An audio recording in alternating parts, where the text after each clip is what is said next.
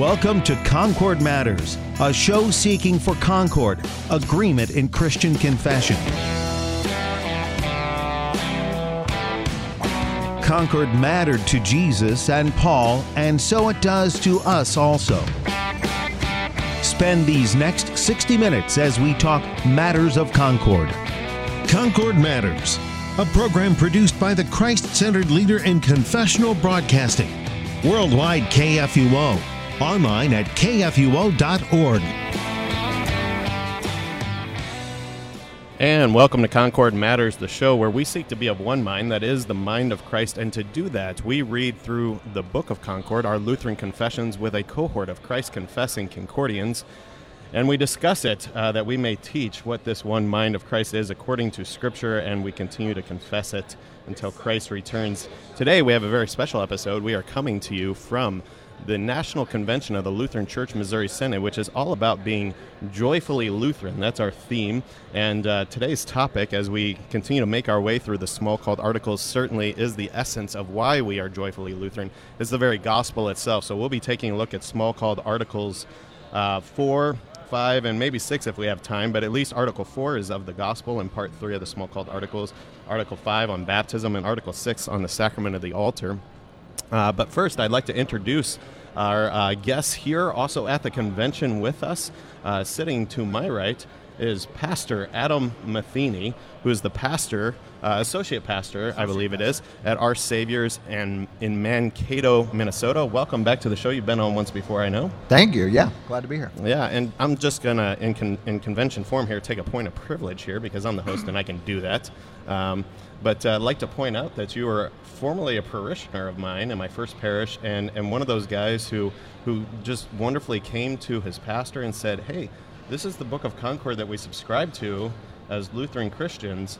How about we read this? Let's read it. Yeah, and it was a wonderful idea. I liked it then, and it instantly became a very successful study and group that formed out of that congregation in Evansville, Indiana, where you're originally from. And now you're a pastor, and part of that was also in preparation for going to the seminary yourself. So we're very pleased that you are now a pastor in the church, teaching this yourself as well, confessing it, all of your preaching and teaching in accordance with this, and now here at the convention as we confess this together as well. Also, to my right is Pastor Joshua Shear. You know him. He's a host here, and quite an honor to have him on. He's one of the original hosts of this show. Again, I just like this idea that, we subscribe to this as Lutheran Christians. It's in every church constitution. What a unique idea that we should read through it, discuss it, and have understanding of it. So thanks for being on the show as well, Pastor Shear. You are very welcome. All right. Well, without further ado, let's go ahead and get into it. No, I'm sorry. I have one more point of business that I should attend to. My guests here, while they are wonderful confessors of this, I guess they just know it by heart or something. They showed up to convention without their Book of Concord. I only brought a carry-on. Wouldn't fit. Yeah, okay. I also had the same strategy. And when the convention workbook is 596 pages, it's kind of hard to fit other things in there. Yeah, it's kind of maybe thicker than the Book of Concord. However, here at the convention, there is a booth with Concordia Publishing House, who is the publishing arm of the Lutheran Church Missouri Synod, and has put together this wonderful edition of the Reader's Edition of the Concordia Lutheran Confessions, the Book of Concord as we have it. I definitely recommend it. It is the edition that we use for this show all the time, as it's been running for over 5 years now. 5.5. Yeah, and so we definitely recommend it. If you're here at the convention, stop by, get it from Concordia Publishing House. If you're not here at convention, definitely recommend you can get it online from Concordia Publishing House. But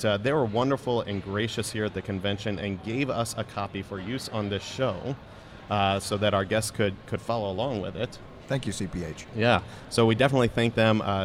Definitely Bruce Kintz, Dr. Bruce Kintz, as CEO of CPH, and their generosity. And we'll be giving out this copy that is being used here. I don't know, maybe we'll have it autographed or something too, as a special commemorative convention edition. But we'll be giving out. So to do that, we are going to say that the first person to email me. So now I'm going to have to give out my email on Worldwide KFUO. RevSeanSmith at iCloud.com. RevSeanSmith at iCloud.com. put in there your name, date, information, the time that you are emailing me, because the first one I get is the one that's going to get this copy. Let me know how I can get it to you, how I can send it to you, and we will be glad to do that for you. And again, this commemorative edition, and we thank CPH for their generosity for it. All right. With that, then let's go ahead and get in and actually get to reading and teaching this as it comes to us. So a reminder again that today we continue going through the Smalcald articles as we've done for several months now on this show, and again, it lines up very nicely for us in connection with the convention that we are in the Smalcald Articles, Part 3, Article 4 today of the Gospel, the very essence of why we are joyfully Lutheran, that theme that we have for our convention here. So I'm going to go ahead and read it. It's short. I'm going to read it in its entirety, and then I'm going to throw it to my guests to discuss. So Article 4, Part 3 of the Smalcald Articles, the Gospel says this: "We will now return to the gospel, which does not give us counsel and aid against sin in only one way. God is superabundantly generous in his grace, first through the spoken word by which the forgiveness of sins is preached in the whole world," citing Luke 24:45-47. This is the particular office of the gospel. Second, through baptism. Third, through the holy sacrament of the altar. Fourth, through the power of the keys. Also through the mutual conversation and consolation of brethren, where 2 or 3 are gathered, citing Matthew 18:20. And other such verses, especially citing Romans 1 verse 12. All right, so that is our article in its entirety. First, I'll throw this to either one that may happen to know. I kind of have a note here. Well, I'll actually just say it myself rather than throw it to you guys. So it says, "We will now return." And so the first question that I had come to my mind on this is, where are we returning to? It says we're returning to the gospel, but this is a reference to, we have talked about this earlier in this document.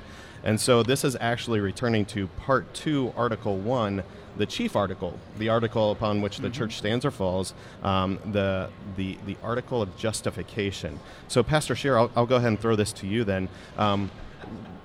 It seems like we don't really have a definition of the gospel here, as much as we lay out some things, but why this mark of returning to that article on justification? Is that essentially our definition then? And go ahead and talk about why that is our sufficient definition. Yeah, so of course we're always about the gospel of justification, right back to Augsburg 4, that God reckons us such way because of the sake of Christ. And so throughout the confessions, you'll see this over and over again, that we're always going back to Article 4. Always going back to the gospel. And this is, of course, Luther in 1537 doing this. It's just so, it's who we are. And of course, as you're looking at this being for the council, the Roman Catholic Council that never happened, this is Luther trying to get back to the basics. Okay, we've discussed some of the abuses of the false papists, false repentance of the papists and so forth previous to this, but now we're going to get back to the gospel, because that's the real focus here. That all the abuses and everything of the Reformation is still geared around the fact that let's get rid of the stuff that militates against the gospel.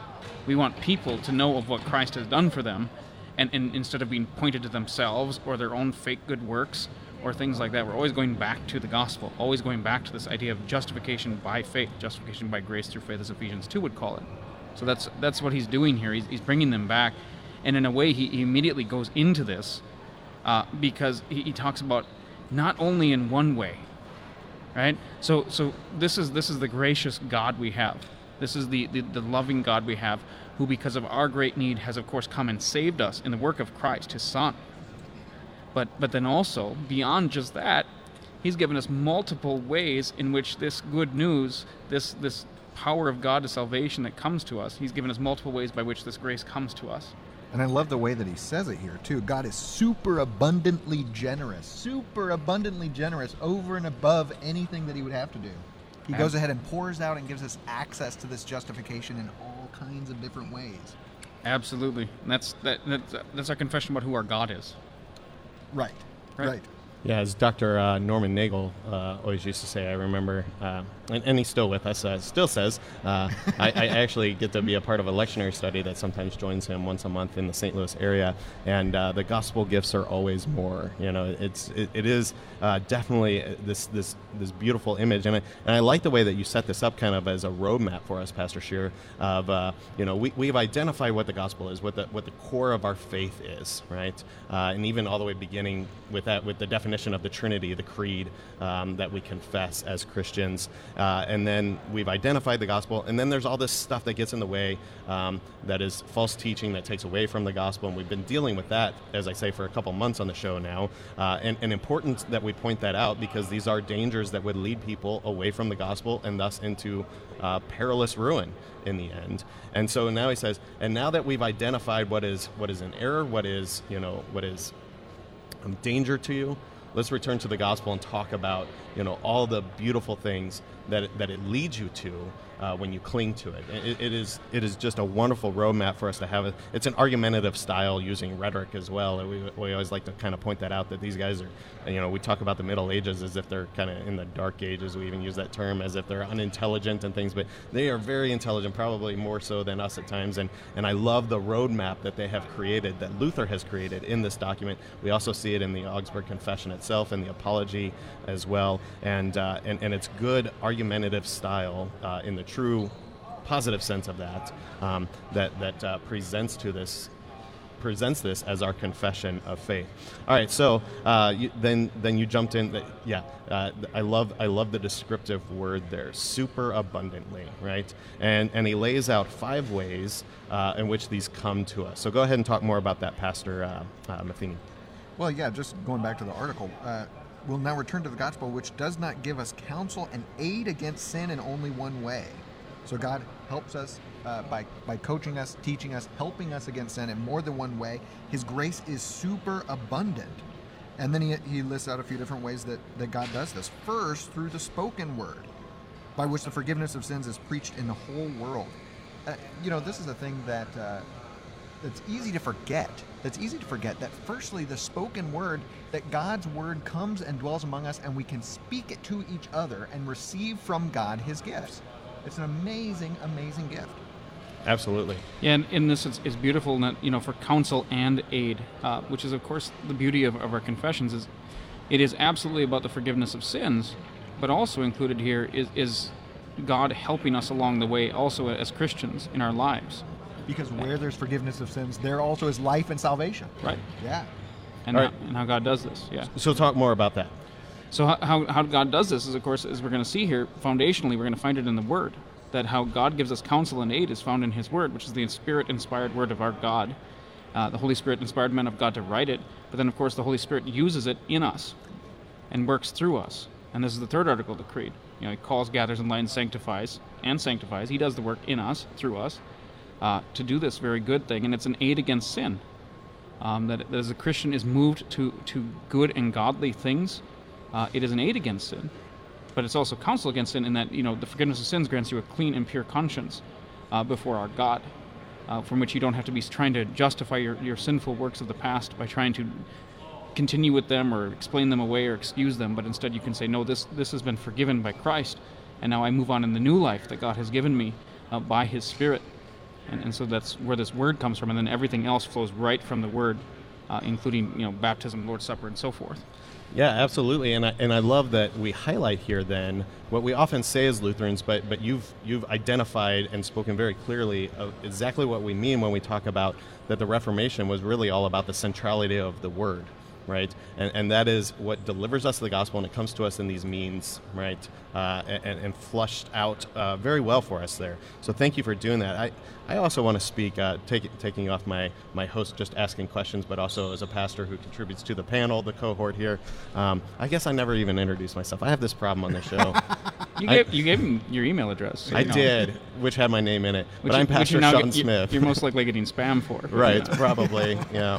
I may have to set up an alternate email after the show. There's an angry Calvinist somewhere putting you on all kinds of mailing lists. That'll be joyous. Yeah. Joyfully Lutheran, though. Well, one thing on but that anyway, point- I am Pastor Sean Smith, pastor of a dual parish in Southern Illinois. But I want to speak to this as well, that I love what it speaks here, too, of the consolation of the gospel. And that really is, and you spoke to it as well, but we talk about, and I love to bring in C.F.W. Walther and, of course, Luther himself, good highlight on the law and gospel distinction. That's definitely a Lutheran distinctive that we have. And the law would come and crush and kill us. That's what it does, right? And then what consoles us is the very gospel itself. And I think it's interesting that it cites Matthew 18 here, which we know is very much about going to an erring brother, right? And it all has this message of reconciliation. It could be taken to 2 Corinthians 5 then as well. But what is the message of our reconciliation? Where are we consoled? But it is the gospel. And so we do need that distinction, and that plays also into the argumentative structure then of why these errors are so dangerous, because they leave us only in the law. The whole goal is to get us here to the gospel, the centrality of the word, which made the whole Reformation possible, which remains our confession to this day. And I've heard reflected, especially in the papers and things here presented about being joyfully Lutheran today. All right, now I'll let you go, Pastor Matheny, with the thought. Just on the same sort of point, the emphasis that he has here on the spoken word. He specifically says on the spoken word, which is just, Pastor Scheer, like you were saying, is such a gracious gift of God that he works through the mouths of his people. That it's not, the fact that I left my Book of Concord, or if I leave my Bible at home, I can still speak the word. I can still store it in my brain. I can still hear it, like you said, with the mutual consolation of the brethren from the mouths of my brothers and sisters in Christ. That God can work through his people is a fantastic and amazing gift that we have. And what actually does that is, it's not just me going to you, and I think helps us understand, and maybe this is where I should have fleshed it out a little better, helps us understand a passage like Matthew 18, that I don't just go to you and point out your sin to you so that I can beat you up. What do I use? I use the spoken word, right? I should be grounded in the scriptures when I go to you, and this is exactly what wonderful and faithful pastors all across the synod, and even in various church bodies that we'd have other disagreements with, this is the Christian office, is that we go with that spoken word, especially as it pertains to that mutual consolation of the brethren. Yeah, and it changes the way that you might see that. If I sin against you and you come to me, and I don't see it just as a complaint. I see it as God working through his servant in my life to bring me back to repentance so that I can receive forgiveness from you and from God. That's amazing. Yeah, you were also talking, I had the pleasure to catch up with you and grab lunch with you the other day, and you were talking about Bo Geertz's work, The Hammer of God, and you were using an image. Talk some about that and how that might relate into here too, especially as we're going to talk about baptism, the Lord's Supper, and things like that, playing into this consolation as well. There's a scene in that book, and you guys will have to correct me if I'm wrong about this, but there's a scene where there's a dispute between a couple of parishioners about the death of a cow, the sale of a cow that's diseased and then dies, and one man has been cheated, and so he's quite angry with his brother in Christ, with a fellow parishioner at this congregation, and an old pastor goes out to settle it, and a young pastor is watching how this man handles it, and what he does to settle the situation is he walks up to the man who refuses to forgive his brother, and he holds out his fingers pressed together as if he's holding something invisible. And he says to the man, with these fingers, I have fed you the body of the Lord for the last 20 years. Forgive me if I'm misquoting it here. I fed you the body of the Lord with these very fingers for the last 20 years. And he uses that authority that he has as the pastor, as the called and ordained servant of the word to this man to bring him back to repentance. He uses exactly what Luther's talking about here that you mentioned. Well, forth the power of the keys, for one, in that particular case, but also this mutual conversation and consolation of the brethren. And pointing to the sacrament of the altar. Exactly. And so he actually, in that scene, what's so beautiful about it for me is seeing the way that he takes these streams of the gospel, the way that God delivers his gifts to his people, and he actually weaves them together to make a difference in the life of this man. And the Holy Spirit employs not, in that particular instance, that's of course fictional, the Holy Spirit employs not just one of these means, but multiple of them at the same time to care for and guide his child. I do think that's a wonderful image, and that's why I wanted you to talk about it, because it really does, it makes it incarnational as Jesus himself is. And that is really what the sacraments do for us as well, as we're going to be moving into Article 5 on baptism and Article 6 on the sacrament of the altar there, that God gives to us these superabundant gifts, right? So that we would have something that is physical, tangible, and real for us, that leads us in living in faith and living in the gospel. And I just think that's a beautiful image. Pastor Scheer, did you have something else you wanted to add on here too? Yeah, just with the spoken word of God that comes to us through the preaching of the forgiveness of sins in the whole world. The idea here that when you go to church on Sunday and you hear your preacher up there, this is what Christ commands. And here in the Concordia edition, they quote Luke 24, the Great Commission according to St. Luke, and the gift that is preaching. That so many people so quickly can just dismiss preaching as like, oh well, it doesn't really apply to me, blah blah, all the different things you hear, and yet the special sacred thing that is a sermon. This of course applies on the other side of the coin to preachers in their preparation to preach. The sacredness of what they are going to be taking up in that 10 to 30 minutes, depending upon how long your preacher goes. How sacred this is. And of course you see this in the small catechism also of Luther. Third commandment, what does he take it right away to? Not just the observance of some kind of not working, but what? Gladly hearing and learning God's word, the preaching of it, not despising it. And then also you see it in Luther when in the table of duties organizes our life according to the three estates. Well, in the state of the church, there's what? There's preachers and there's hearers. And so it's all geared around this kind of same thing, but then circling back, it's all geared around to what? The preaching of the forgiveness of sins. Not the preaching of false repentance, not the preaching of fake works, not the preaching of your best life now, but you're preaching of 5 ways Christ. To be a better Christian. Right, you're preaching of Christ and the forgiveness of sins that comes solely through Him and His work. And then it comes to you through the preaching of the Word. So. And I think one place where that comes through so clearly to me is in the fourth one that he mentions here, and the power of the keys, and especially our right for private confession and absolution. When I get to look my parishioners in the face and say, do you believe that my forgiveness is God's forgiveness? Do you believe that I'm standing before you now as the Jesus of Revelation to declare you guiltless?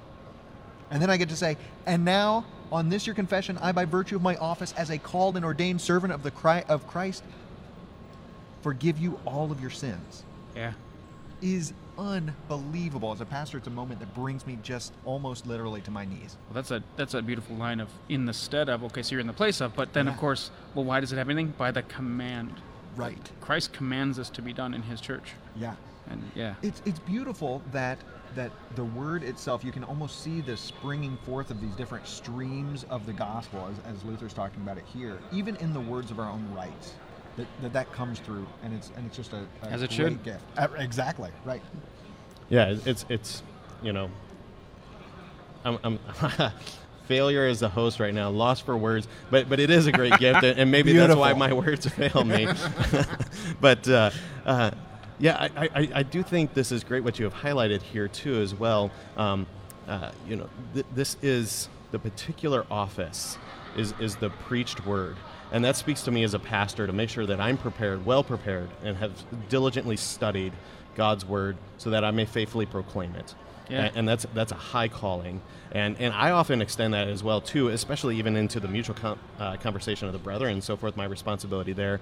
Also in the teaching office of the pastor as well. I can confess at times I kind of fall back on, I know enough, and kind of maybe walk into Bible study not as well prepared as I should. This calls me to task, right? And I know other pastors that fall into that as well. So this calls us to task on that as well, because this is a high office, right? But then also on our hearers, as you well flushed out for us as well. And these are some of the things that we're wrestling even very much here at the convention with. What makes up the church? Well, it is preachers and hearers.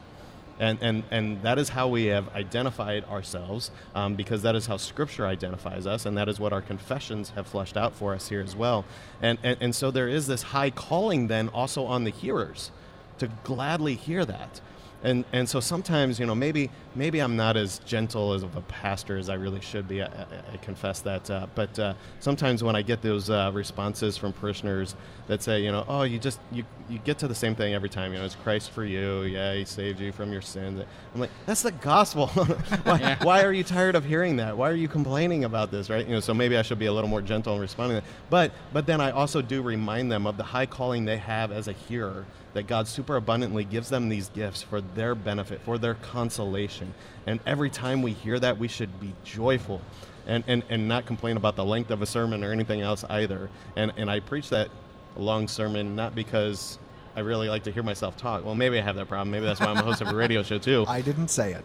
But you looked at me funny. But also just because this is a wonderful gift that our God gives us, and it's as consoling to me. I talk as long as is consoling to me, God's word, because I'm a primary hearer as well of that word that I have been given to proclaim as pastor. Go ahead, Pastor Sher. Couple things. You mentioned a couple things where you fall short. Well, guess what? This is why preachers need to hear the gospel too. Yeah. Now, both of us happen to be in quote-unquote team ministries, which is one of the most blessed things on earth because I get to half the time hear the gospel preached.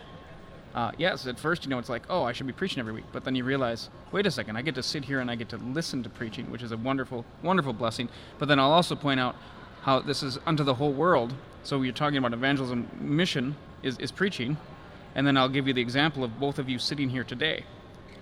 Your preaching to your parishioner caused the gospel to grow in him to the point where the Spirit called him to be a pastor in the church. And so the effect of your preaching and your teaching as a pastor is now that Mankato, Minnesota has a pastor who preaches and teaches the forgiveness of sins unto them, even though you've never served in Mankato, Minnesota.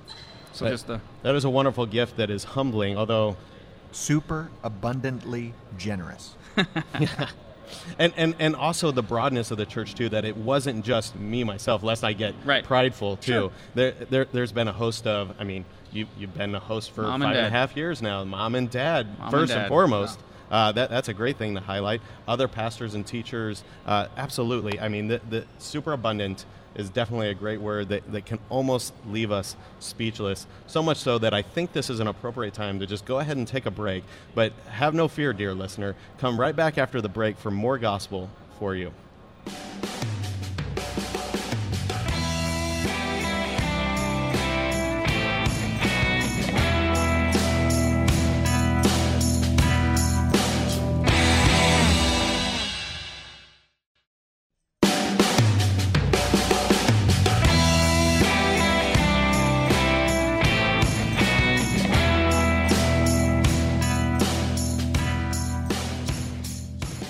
And welcome back to Concord Matters, as we are coming to you from the National Convention of the Lutheran Church Missouri Synod here in Tampa, Florida.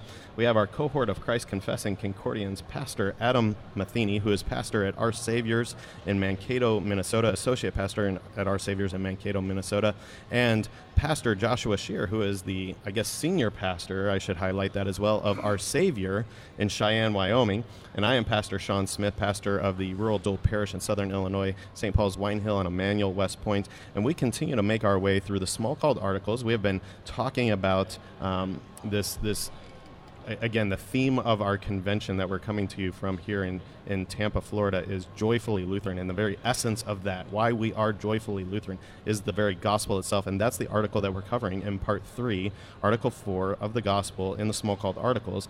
And it is fleshed out there for us that these gifts come to us super abundantly. And especially highlighted those what we call 5 means of grace. I don't know that we actually use that terminology in the first half of the show, but I want to highlight that, as that is kind of technical terminology, if you will, that we use in the church, although we want to identify it. It's very simple terminology. So it's the 5 means of grace, the 5 ways which we confess that the gospel comes to you. And we talked on the centrality of the preached word, that is what does it say here? The particular office of the gospel, that main highlight there. It also comes to us in baptism, the holy sacrament of the altar, through the power of the keys, confession and absolution. And then there also the mutual conversation and consolation the brethren. And as we fleshed out that article, I think it's a good move for us now to go ahead and move forward into Article 5 on baptism here, and discuss that as one of those means of grace, the delivery package, if you will, of the gospel itself to us. So I'm going to read this. This is Article 5 of baptism, found in Part 3 of the Smalcald Articles. And again, we're reading through the Concordia Lutheran Confessions, the Reader's Edition of the Book of Concord, made available from CPH, especially my two guests today. Their specific copy is made available by CPH here at the convention, which we are going to give away to the first person that emailed me. I'm sure I have that already. I just have to get off the radio and be able to check it. And then we will send this to you. This is a commemorative convention edition that will be autographed and sent to you, dear listener, the first one that emailed me. All right, back to reading and teaching the Lutheran Confessions now. No more advertisements. Article 5 of baptism. Baptism is nothing other than God's word in the water, commanded by his institution. All right, I'm going to pause there. I just want to highlight what Pastor Scheer highlighted very well for us. Again, I love what he says. Baptism is nothing other than God's word. This is God's word. This is the very command that we have from God himself, that this is for your consolation, highlighting what we talked about in the gospel. All right, now I'm going to push forward and read the rest of the article in its entirety. As Paul says, it is washing with the word, citing Ephesians 5:26. As Augustine says, when the word is joined to the element or natural substance, it becomes a sacrament. This is why we do not agree with Thomas Aquinas and the monastic preachers who forget the word, God's institution. They say that God has imparted to the water a spiritual power, which through the water washes away sin. Nor do we agree with Scotus and the barefooted monks who teach that baptism washes away sins by the assistance of the divine will. They believe this washing occurs only through God's will, and not at all through the word or water. Of the baptism of children, we hold that children should be baptized, for they belong to the promised redemption made through Christ, citing Acts 2, verse 39. Therefore, the church should administer baptism to them. Thus endeth the article. All right, several things to talk about here. I'm going to be a bad host and just kind of throw it to whoever wants to talk here, and especially bonus points to you if you want to identify Thomas Aquinas, and especially, we've talked about him before on the show, but Scotus and the barefooted monks. Who's that and what's going on there? All right, who wants to jump in? All right, so barefooted monks here in my old version of the Book of Concord on my phone, it references minorities or Franciscan monks. And so with Thomas, you have the Dominican, the monastic preachers referring to is the Dominicans, and of course then later you have the Franciscans. So you have different orders of Roman Catholic monks and monasteries here. And this is an interesting thing because in the backside of this, it teaches the diversity of belief held in the Roman Catholic Church even. That again, when you boil down the Roman Catholic Church, you have the centrality of the Pope. And beyond that, there's a lot of disagreement about what actually is believed. And so you're seeing that here even confessed in the quoting of Aquinas and the Dominicans on one side, and then you have the Franciscans or Scotus and the barefooted monks on the other. And so you have the diversity of belief, but of course both have the same error. They both have the error of, they both forsake the word, which again goes back to what you were said about the Reformation being about the word, getting back to the word, hearing the word. Making the word the foundation of all of our norm and doctrine. So that's what you've got going on here with this, is pointing this difference of belief even within the Roman Catholic Church. I do have to say, Pastor Scheer, I've been accused more than once of being a barefooted monk, but I am, just for the record, in fact, not a Franciscan. Excellent. And you're wearing shoes, so you're good. Yeah. Today, yeah. Yeah, all the way back when he was a parishioner, he was known for, I remember stories of you walking through the city of New Orleans, dirty city that it is, barefooted. I just cannot imagine. It's a wonderful city. Anyone in New Orleans, do not send me hate mails, especially I have given out my email on the radio already. It's a wonderful city, but you have to admit your streets are quite dirty and filled with broken glass and things. Your pastors are strange people. Yeah, people. yeah. But yes. It did say it was a particular or peculiar office. That's right. Following St. Francis of Assisi, who encouraged going around barefoot, these monks, that they would, and Scotus being the particular leader of this group within the barefooted monks, and they put put their hope in the divine will, which I think we still see play out in Reformed theology, especially. Calvinists. Yeah, and so we see that, and I also like what you highlighted in pointing out. It points out the diversity in the Roman Catholic Church.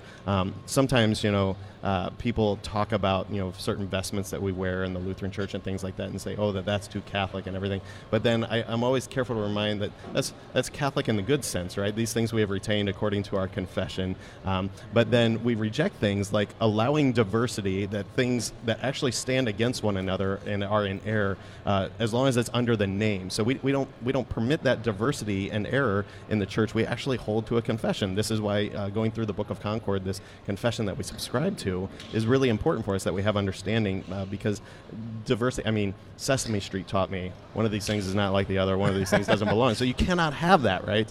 We need unity, and that unity is found in our confession, taught by us in Scripture. Go ahead, Pastor Matheny. Sure. Just getting back a bit to the Franciscans here, it's kind of interesting what they're called out for, actually. It says they believe this washing, that is baptism, occurs only through God's will and not at all through the word or water. So they deny the word, like you said, Pastor Scheer. They also deny the water. They say the water's not important, whereas we as Lutherans would say, well, no, this is water, but it's not just plain water. It's water connected to God's word. Which would be the root we find in a lot of Reformed Baptistic circles, where baptism purely becomes about, well, maybe not even the will of God, but the will of man. Like, this is your decision, your act of obedience to God, and the water is just insignificant, maybe symbolic at best. Right. Versus here we would confess, no, the word in the water, which is what's commanded by Christ. And here specifically with the Franciscans, the word in the water. So even the water itself is important. If you can't have a baptism without the word, but you also can't have a baptism without the water. Which our small catechism does beautifully. Exactly, it's fantastic. And here, with the sacraments kind of period, I think it's just beautiful, again, getting back to the gospel, how our Lord provides for us all these different gifts, and he utilizes his creation. He employs his first article gifts of things like water and bread and wine and people to deliver these gifts to the ones that he's saved. Yeah, Luther does this great, and he quotes this one all over in his writings about what makes a sacrament. He always runs back to Augustine, and he always says, let the word come to the element and it becomes a sacrament. You have both elements, the word and the physical, tangible element, and this, of course, creates the debate about how many sacraments there are and so forth. You mentioned you count these as 5 means of grace. Well, yeah, and then, which one's a sacrament? Depends upon your definition. Luther oftentimes will go to this definition of the sacrament. Yeah, and tying in there then that the power of the keys is often the debated third sacrament, right? And you can also get into, the pastor actually speaking and understood there also would be the biblical laying on of hands as a part of the absolution. He probably has more in mind in his writings, the individual confession and absolution, Very much so. where that makes it possible, right? That there's a physical thing to that, but again reminds us too of this very incarnational way that our God works, that he has created us as physical beings, and he gives us these physical gifts, superabundant gifts, to deliver the gospel to us. And as we talked about in the first half of the show, that image that comes to us from Bo Geertz's The Hammer of God, and pointing to the Lord's Supper, and you talked about, the pastor holding up the fingers that have delivered that very bread, which is the body of Christ, into their mouth, right? We see St. Paul do this with baptism all the time, too, and Luther, too. I remember, even as a young parishioner, Pastor Matheny would often talk about, the most Lutheran answer is baptism, right? No question. And so Luther certainly does this as well, reminding, again, just thinking about Paul and what he does in most of his letters. Maybe almost all of them. I'm just running through my mind.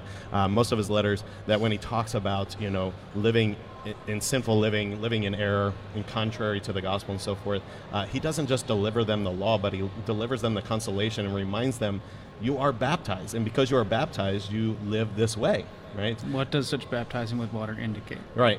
They're citing the small catechism, which is just a beautiful, beautiful consolation for us. Something about this, just to point out, just as a matter of how we do theology, Luther here does not refrain from speaking of the error and actually, condemning it as the error that it is. So often nowadays, people are so not used to negativism, even though our society and culture is just negative. But in church stuff, we just got to be nice. But when you think about what's going on here, when you speak of the error, of Aquinas or of Scotus or of whatever, you are speaking to those who might hold to that error, and you're trying to draw their attention to the fact that you are violating the second commandment. You have this error, and it's dangerous to your soul. And of course, as you said, you're always going back to the gospel, though, because what do we have? We have the forgiveness of sins for this, but we want you to step away from the error that drags you away from Jesus. And so he doesn't refrain from speaking, and he doesn't refrain from even naming these teachers like Thomas and Scotus and so forth, and their errors. That is an excellent highlight that we do on the show a lot, because even a show like this, probably we have a selective audience and who listens to the show sometimes anyway, that they might understand it. But sometimes, people come across the teachings of the Book of Concord and just view it as hateful and things like that, and just wanting to essentially beat up people and call them names and things like that. And that's not it at all. And I think you've highlighted that very well for us. And especially, I love the way that it does it here simply, too, in just making this move of saying what's in danger here is loss of the word itself, loss of the gospel.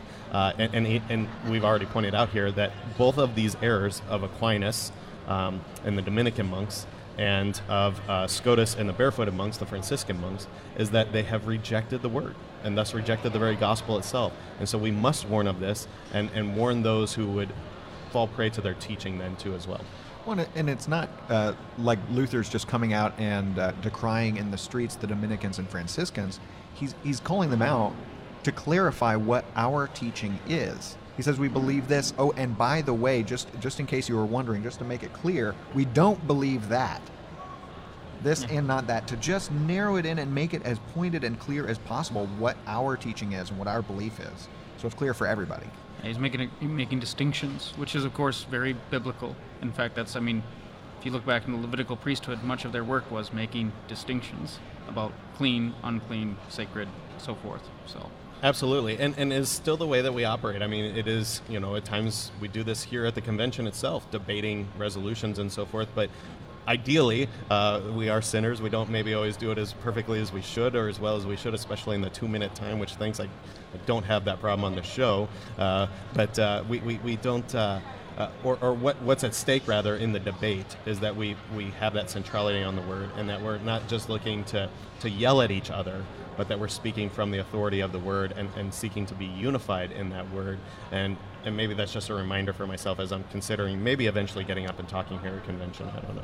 If you can manage to get there before I call the question. Yeah, exactly. It's always a challenge. But then also speaks to, that is just the nature of good debate as well, which I've already highlighted. This is just historical rhetoric, the way that this is being presented, the Augsburg Confession itself. We're going to especially see this play out when we get to the Formula of Concord, that very, very directly points out we reject and this is what we teach, right? It's just very simple, formulaic. And here it's important to remember again that same context. This was what Luther wanted the Lutherans to confess at the Roman Catholic Council.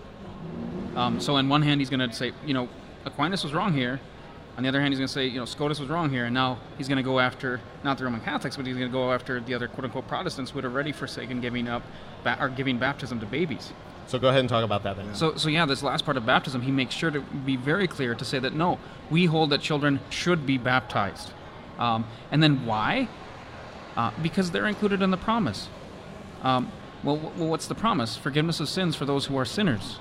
Well, the Lutheran confession is, of course, that children are sinners, not because of actual sin, even though they have all kinds of actual sins, but primarily they are sinners because of original sin. And since they are participants in original sin, they thus need forgiveness of sin, which is Formula 1, why we talk about original sin as it's an actually condemnable sin. Well, guess what? You need to take baptism and wash away that sin, and that means that, you better take that little one into church, and that little one needs baptism. Because that little one needs to be in the promise, included in the promise. Jesus thought about that baby when he commanded baptism to be done. Absolutely. In sin did my mother conceive me, Scripture, Psalm 51, highlighting that for us. But then as we've already covered here in the Smalcald articles, and we need to be delivered from that. Although, as all of us are fathers, although I'm only a 6.5-month veteran of this, and you guys many more times than You'll grow into it. Right? We also know that they have actual sins as well. I've noticed mine is quite prideful and selfish already. Maybe he has a bit too much of his father and reflects too much of his father already in him. But yeah, they do actually have actual sins too as well, which we don't like to talk talk about. And then the other Reformed bodies seek to excuse those things by simply saying, oh, well, they're not accountable for them and things like that. But ultimately, it brings us back to that they do have this actual condemnable sinful nature as well. Correct. Yeah. Well, I just have to say, I love how much space, or really how little space, he devotes to this issue.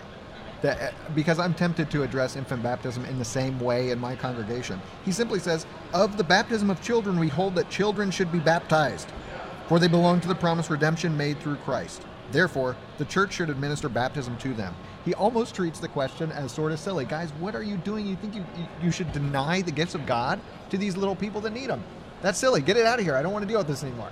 Yep. He just gives us 2 sentences. It's beautiful. I love it. And behind this is, of course, the distinction that Luther always holds up of where forgiveness is earned versus where it's delivered.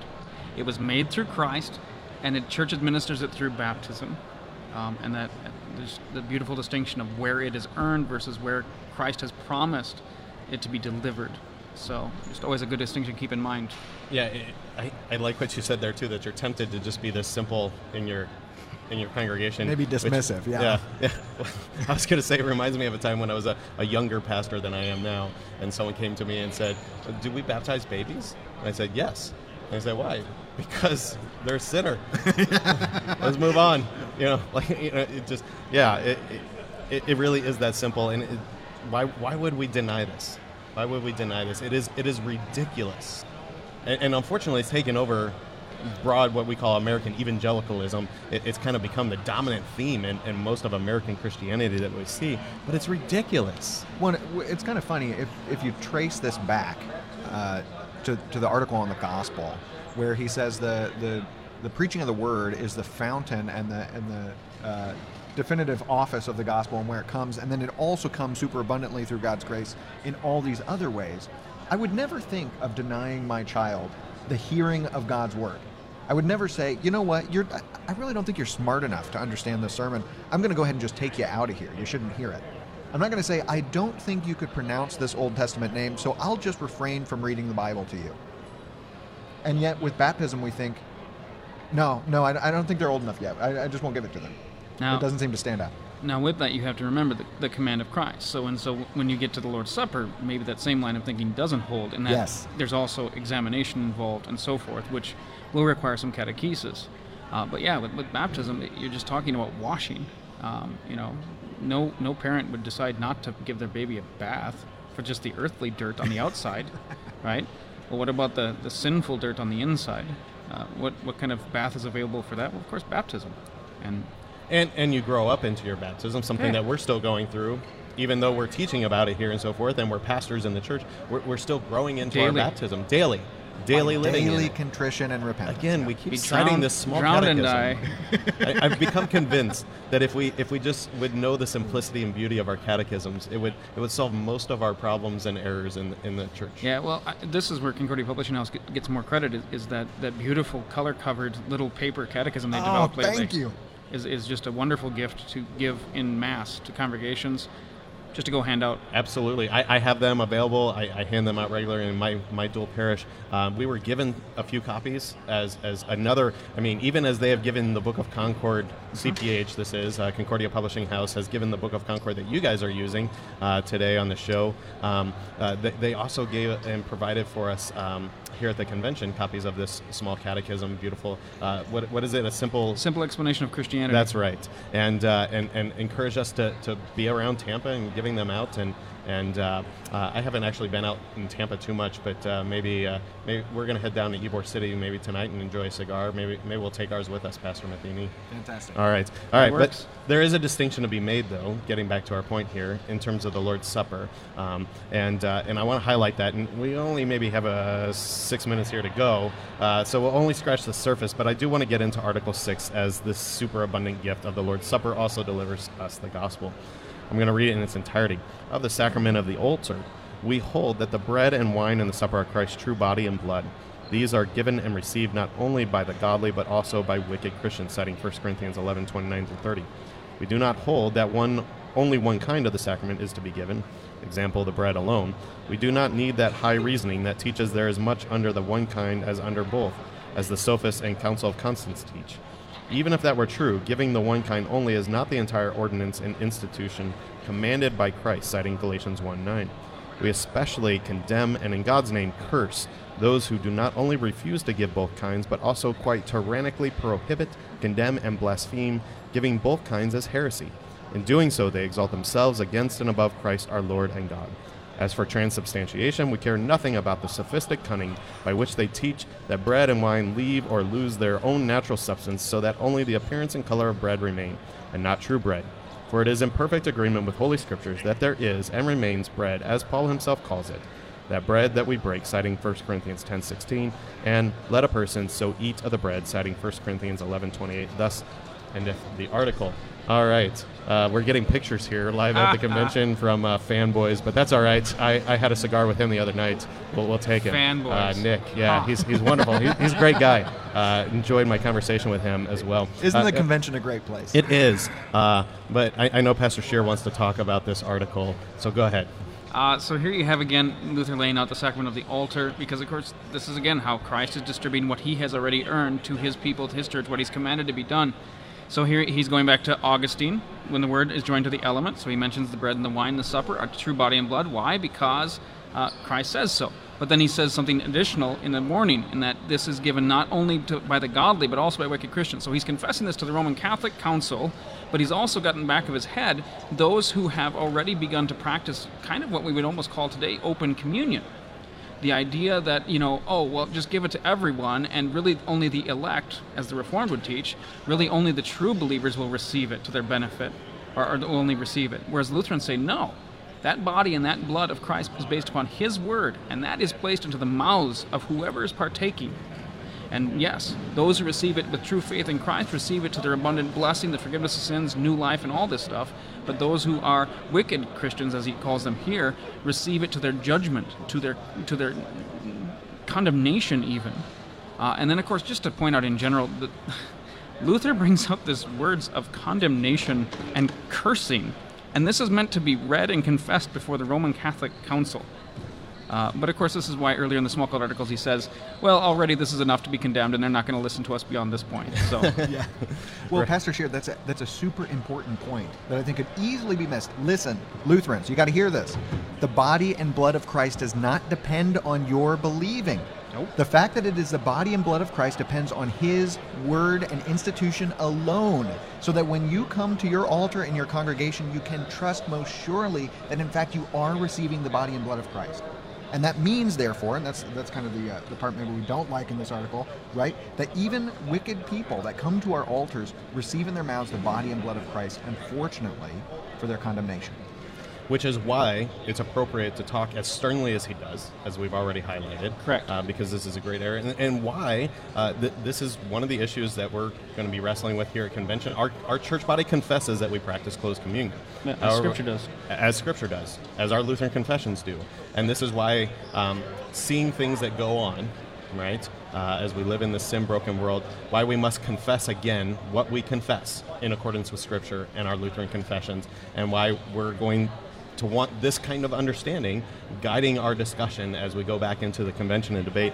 Unfortunately, that means that we do need to get back in there. We have about 30 seconds, so I just want to wrap us up here with this idea that at the heart of it all, whether it be the Lord's Supper, baptism, this article on the gospel, the very heart of the Scriptures, the heart of Luther's teaching, the very heart of our Lutheran confession is the gospel itself. And again, highlighting our theme for us here at the convention is being joyfully Lutheran.